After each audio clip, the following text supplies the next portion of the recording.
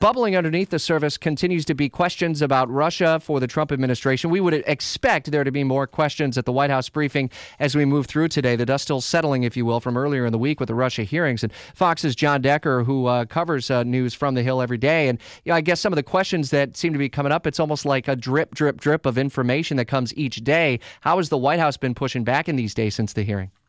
Well, we're talking about a few hearings that have taken place this week, but the hearing that you're referencing has to deal with James Comey, the FBI director, testifying on Monday and indicating in that hearing that the FBI, the Justice Department, is indeed investigating possible ties between aides on the Trump campaign and Russian officials. And we just got this news story today from the AP that Paul Manafort, who served as President Trump's former campaign chairman, he stepped down last August.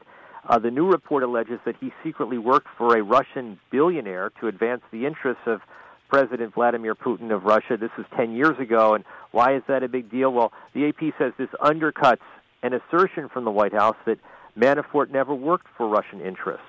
So this is a story that I think you put the right phrasing on it. It's a drip, drip, drip, and you know, there's no end in sight in terms of these stories continuing to come out almost on a daily basis. John, we'll hear from you through the day today on the Gorsuch hearings. You've also been positioned there. Jamie Dupree, our Washington insider, saying another public hearing is set for Tuesday in the House Intel Committee. One in the Senate Intelligence Committee on Russia is set for Thursday of next week.